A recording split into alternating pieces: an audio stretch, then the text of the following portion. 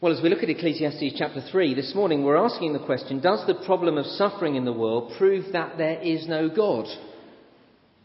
Following the Asian tsunami on Boxing Day 2004, in which 250,000 people perished, one reporter wrote this: "If God is God, he's not good. If God is good, he's not God. You can't have it both ways, especially after the Indian Ocean catastrophe." Do you see what he's saying? How could a good and all-powerful God allow these sort of things to happen? He's either not good or he's not powerful. See, for many people, evil and suffering proves that there is no God, or at least that the God of the Bible doesn't exist. George Michael, in his album Patience, asks this question: "Is it my imagination, or did God already leave the table? Such destruction." His point is quite subtle, which is a surprise for George Michael, but his point is quite subtle, actually. He's saying, you can say that God exists, but look around at the pain and heartache and chaos in this world, and you have to conclude that God isn't involved in his world. You see, the problem of suffering raises huge questions. And, of course, it's not just a question for unbelievers. Christians suffer, and as we do, we are sure to question the character and power of God. Indeed, as we thought last week, the problem of suffering is a huge problem for Christians.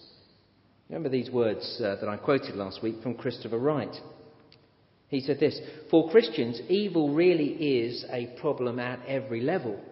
On the basis of what the Bible teaches unequivocally and repeatedly, we Christians believe that there is one living God, the creator of the whole universe, who is personal, good, loving, omnipotent and sovereign over all that happens. Once you're convinced of those great biblical truths about the living God, you cannot but have a massive problem with the existence of evil." Now, Christians have a problem with the issue of suffering and evil. And, of course, it's not just an intellectual problem either. Christians get dismissed at work for standing up for Christ. Why does God allow that? The most devoted Christian is not only struck down with a terminal illness, but suffers the most severe agony through it. Why does God do that? Whole churches are destroyed by evil dictators. Where is God then? Not just an intellectual issue, is it? Now, Christians suffer, and when we do, we may well have our faith shaken right down to our boots. Jerry Sitzer, who wrote this book, A Grace Disguised, is a committed Christian man, was a committed Christian man before he wrote this, a professor of theology. It's a great book. It's been very moving as I've been reading it. It's one of the two books that we've suggested you read as we go through this series. He wrote this book, A Grace Disguised, following the death of his wife, his mother, and one of his daughters in a car accident. He was in the car along with the rest of his family, 3 other children, and his wife, his mother, and his daughter died in that car crash. It was caused by a drunk driver. It's very moving. He reflects on the accident, and as he does, he writes this: "I wondered if I could trust a God who allowed or caused suffering in the first place. My loss made God seem distant and unfriendly, as if he lacked the power or the desire to prevent or deliver me from suffering. I was not sure I could trust this God," he says. He describes how he turned the events of that dreadful day over and over in his mind. He kept rerunning it, thinking if only I'd done this or not been there, or if we'd taken a different turning or left a bit later. And eventually it brought huge doubts to him. He simply says, "Maybe I thought there really is no God and no meaning to life." See, the problem of suffering raises huge questions. It can cause the strongest Christian to doubt the very existence of God. For some, it is a watertight argument against the existence of God. But here's the shock this morning, and I want you to carry this thought with you through the rest of this sermon, if you will. Here's the shock. Evil and suffering may be, if anything, evidence for God.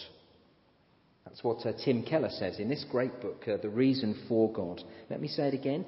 Evil and suffering may be, if anything, evidence for God. Now hold on to that and we'll understand that as we go through. It is this issue of suffering and justice that Ecclesiastes chapter 3 verses 16 to 22 grapples with, page 670. Now look at verse 16. The writer says, I saw something else under the sun.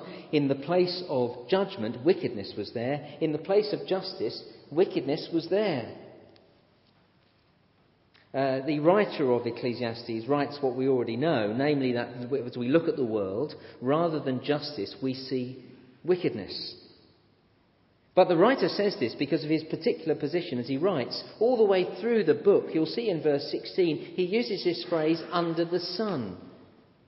He looks at the world, as George Michael sang, as if God already left the table.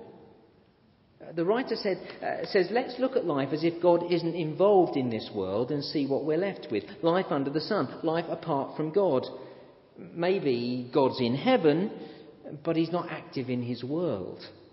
You see, the writer isn't an atheist. He believes there is a God, but he writes as a functional atheist, functioning as if God didn't exist. He actually writes from the perspective of the deist, if you want the theological term. We thought about it last week. What is the deist? The deist is the person who sees God as a cosmic watchmaker, who's made the universe, who's wound it up, and now it is ticking along. But he, the cosmic watchmaker, is off doing something else. He's either unwilling or unable to change the course of time.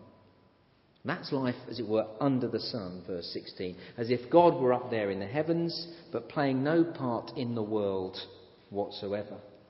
As if God were an absentee landlord, if you like. So the writer takes God out of the equation and shows us what we're left with all the way through the book. And here at the end of chapter 3, he looks at the problem of suffering and of injustice. Sure, on this particular subject, at this particular time, he only writes 7 verses, so he's hardly going to give us a fully comprehensive answer to such a massive question. But what we do find in these verses is fascinating, and it is a quite brilliant rationale to the problem of suffering. His first point, if you're still with me and following on the handout. If you take God out of the equation, there is no justice in the world.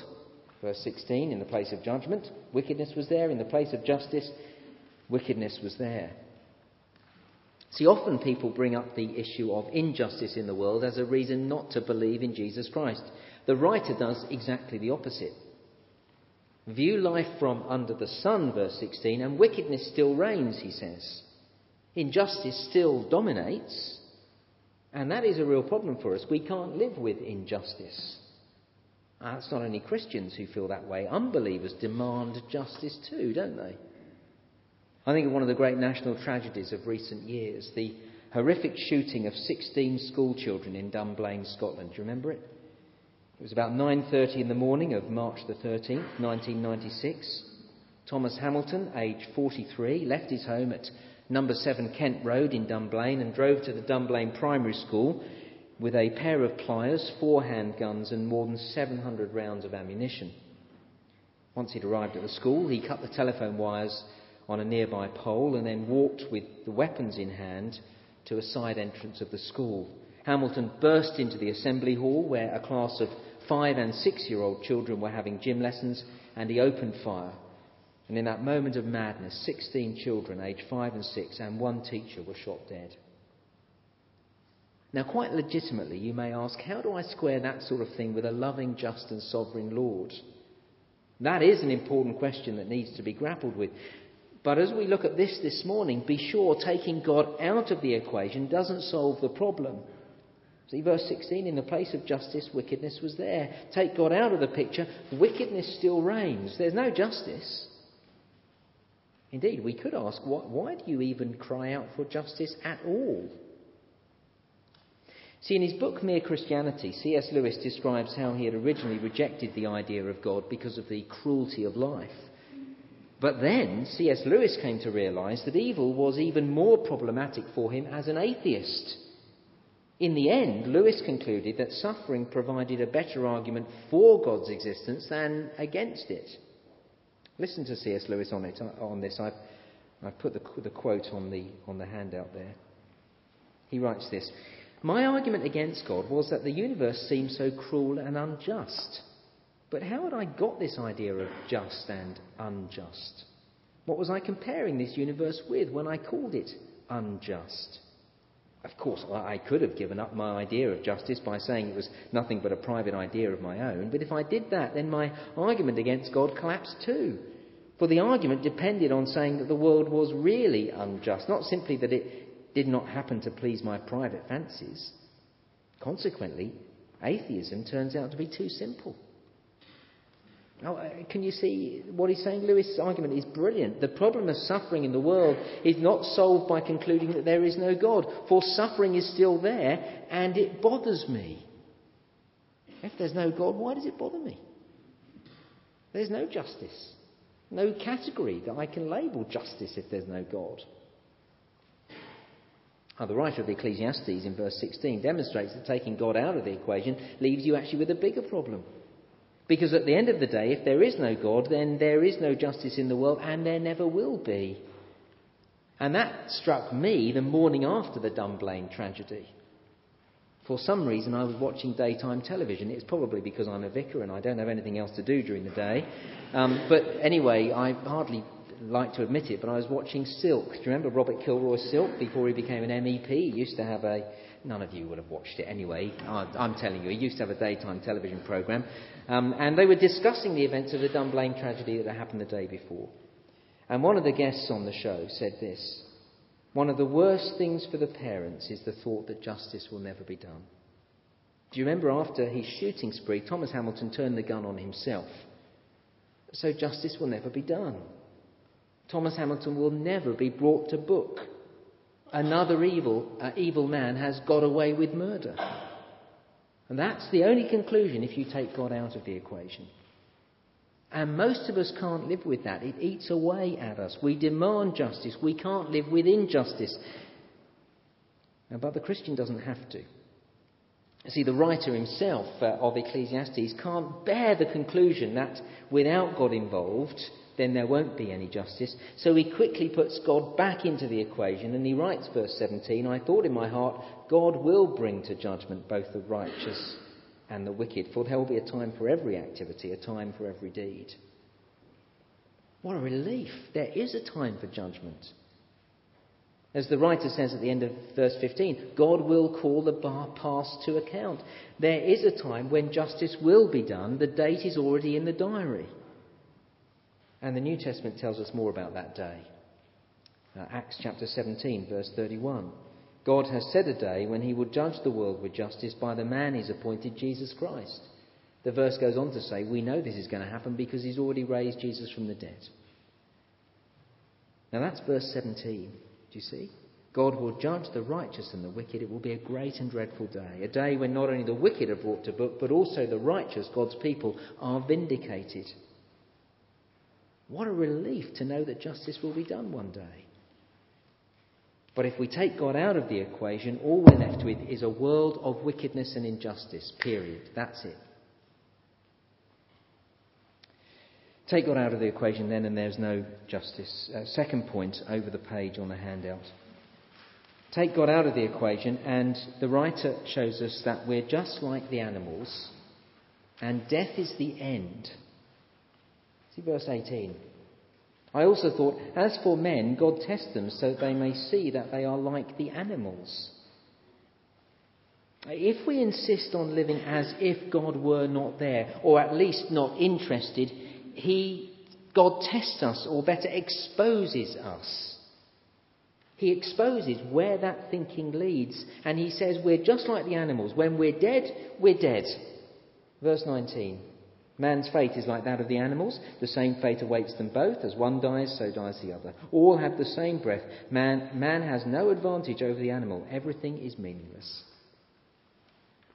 Now again, do you see he's doing a brilliant thing. He's saying, you want to take God out of the equation? Let's see where that leads. When you die, you die. Can you live with that?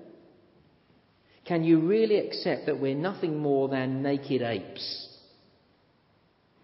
I guess some of you have been watching the David Attenborough documentaries, Charles Darwin and the Tree of Life, celebrating the work of Charles Darwin on this, his 200th anniversary of his birth. In it, David Attenborough concludes that we're just the most developed of all the animals. We are the most developed, but at the end of the day, we are just animals. You may have met people like David Attenborough who purport to hold that view. But I am yet to meet anyone who carries it through to its logical conclusion when the rubber hits the road. Faced with death, or your own death, or the death of your loved ones, can you accept verse 19? Can you live with verse 19? Man's fate is like that of the animals. The same fate awaits them both. As one dies, so dies the other. All have the same breath. Man has no advantage over the animal. Everything is meaningless. All go to the same place. All come from dust. To dust all return. We breathe the same air as the animals. We end up in the same place as the animals, dead in the ground. My 5-year-old son, Joshua, wants to be an archaeologist when he grows up. Actually, he wants to be a paleontologist because he's so into dinosaurs. He can't say paleontologist at the moment, but he wants to be one. And that's great. Now, if when he grows up you happen to go out with him on an archaeological dig and you find this ancient burial site of a warrior buried with his horse, what are you left with? Bones. Bones of a man and bones of a horse. And in verses 19 and 20... of Ecclesiastes chapter 3, the writer says there's no difference. If you take God out of the equation, that's all you have. Bones left. Death is the end. We're just like the animal. This life is all we have. And I want to ask you this morning, can you live with that? Go back to Dunblane. Do you remember the moving television pictures of that fateful day? The pictures of hundreds of people lining up to go into the cathedral in Dunblane. See, faced with the death of precious little ones, those people weren't prepared to conclude that we're just like the animals. They rushed to the cathedral. I guess most of them weren't committed Christians, yet they flocked to the cathedral because they weren't prepared to conclude that there is no heaven. See, faced with the stark reality of suffering, of injustice and of death, they wanted to believe that there was a God. Because whether they'd worked it out beforehand or not, they'd realised the alternative was far too painful. Instinctively, it seems, they knew that taking God out of the equation didn't solve the problem, it made it worse. Their little ones were dead, that's it. Let me make it personal. In the past 18 years of pastoral ministry, I've conducted hundreds of funerals. And so I have sat and talked with hundreds of bereaved people. And in that time, I am yet to meet anyone who has just lost a loved one who does not want to know about life beyond the grave. I'm not saying there are none like that. I'm just saying I've never met someone. See, when it comes to it, most of us, if not almost all of us, don't believe verse 19. We don't believe that man's fate is like the animals. Not when it's our loved ones who've died. I'll take God out of the equation then, and there is no justice. There's still wickedness reigns, never to be any justice. Take God out of the equation. Secondly, we're just like the animals, and death is the end. And then thirdly, the third conclusion is horrifying and grotesque. Take God out of the equation, and you must conclude that we're just like the animals, and murder's not wrong. It's a horrible thing to say. We touched on it already in the words of C.S. Lewis. Verse 18, you see, raises the moral issue. As for men, God tests them so that they may see that they're like the animals. This is the point. If there's no God, if we're just like the animals, as David Attenborough would have us believe, why are we bothered by great injustices at all? Why do we get worked up when we hear of tragedies like Dunblane? Indeed, why do we even call them tragedies? We're just like the animals. When did you ever get worked up about justice when you watch Wildlife on One or Big Cat Diary? You see the cute little lion and leopard cubs and you say, ah. You look at the contentment on the faces of those big cats as they lie around in the shade of the trees and you think, You see those big cats hunt down and then rip apart equally cute zebra or gazelle, and you might call out yuck or poor zebra, but you never cry out for justice to be done. No one was ever so morally outraged by such a programme as to start a national campaign to bring the lions of the Serengeti to justice, to stand up for the cause of the gazelle. See, of course not, it's ridiculous, because they're animals, that's what they do. And the moment we think like that, we have been exposed. We don't think we're just like the animals, do we? And despite his rhetoric, I would guess that David Attenborough doesn't think that we're just like the animals. Not if it came down to an issue of justice and injustice. Now think about the Dunblane tragedy. We're not prepared to take God out of the equation because the conclusion is too offensive. It is actually almost too offensive to say from a Christian pulpit. But I'll say it because it's dealt with here in verse 18. The logical conclusion of concluding that there is no God is to say that the tragedy of Dunblane was not wrong. That Thomas Hamilton was doing nothing different to the lions of the Serengeti. Because in the animal world, sometimes they don't just kill for food, they just kill because that's what they do. Isn't it horrible to think that way? The most vocal atheist in our society at the moment, Richard Dawkins, openly admits that the way to answer the problem of evil is to deny its existence. In other words, to say that there is no such thing as evil. And so he writes, and I've put the quote on the sheet. In a universe of blind physical forces and genetic replication, some people are going to get hurt. Other people are going to get lucky, and you won't find any rhyme or reason in it, nor any justice. The universe we observe has precisely the properties we should expect if there is at bottom no design, no purpose, no evil, and no other good. Nothing but blind, pitiless indifference. DNA neither knows nor cares, and we dance to its music. Now, do you see what Dawkins is saying? You and I, we're just the product of our makeup. You have no choice in what you do or who you are. DNA neither knows nor cares, and we dance to its music. We're just DNA doing what we do. Imagine telling that to the young girl that's just been raped. The rapist wasn't at fault. He was just dancing to his DNA. It's just what he does. Imagine going to the victims of Auschwitz and saying that their tormentors were merely dancing to their DNA, that you shouldn't be morally outraged by their actions. Now, do you see how horrible and how offensive this is? But Dawkins understands that is the conclusion. And so do you see how suffering and evil may be, if anything, evidence for God, as Tim Keller says? The philosopher Alvin Plantinga said it like this, and again the quote is on the sheet. Could there be any such thing as horrifying wickedness if there were no God and we just evolved? I don't see how. There can be such a thing as evil only if there is a way that rational creatures are supposed to live, obliged to live. A secular way of looking at the world has no place for genuine moral obligation of any sort, and thus no way to say there is such a thing as genuine and appalling wickedness. Accordingly, if you think that there really is such a thing as horrifying wickedness, and not just an illusion of some sort, then you have a powerful argument for the reality of God. See, the writer of Ecclesiastes is brutally honest. When it comes to the issue of wickedness and injustice in our world, taking God out of the equation, concluding that God's not there, doesn't solve the problem. It actually makes it worse. So Tim Keller says in this excellent book, The Reason for God, he says this: it is a mistake, though an understandable one, to think that if you abandon belief in God, it somehow makes the problem of evil easier to handle. Let me conclude then. If there is no God, then one, there is no justice. Thomas Hamilton got away with murder and will never be brought to book.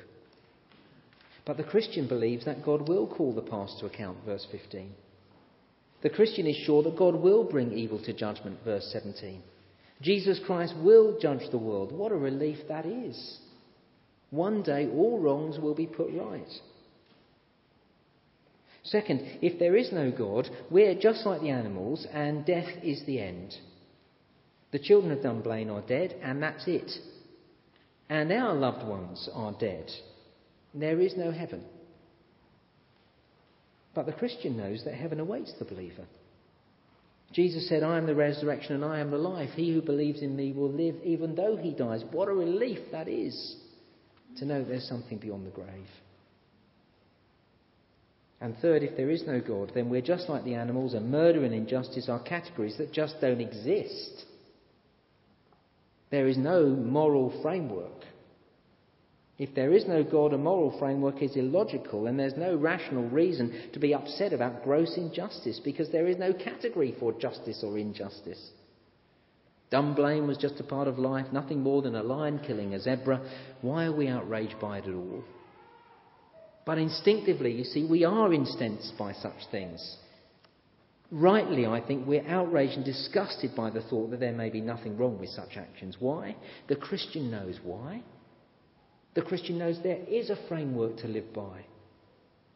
Jesus summed up the moral law of the universe. Love the Lord your God with all your heart, your soul, your mind and your strength, and love your neighbour as yourself. What a relief that there is a framework that makes sense of our actions. Now, for sure, there are no easy answers to the problem of suffering.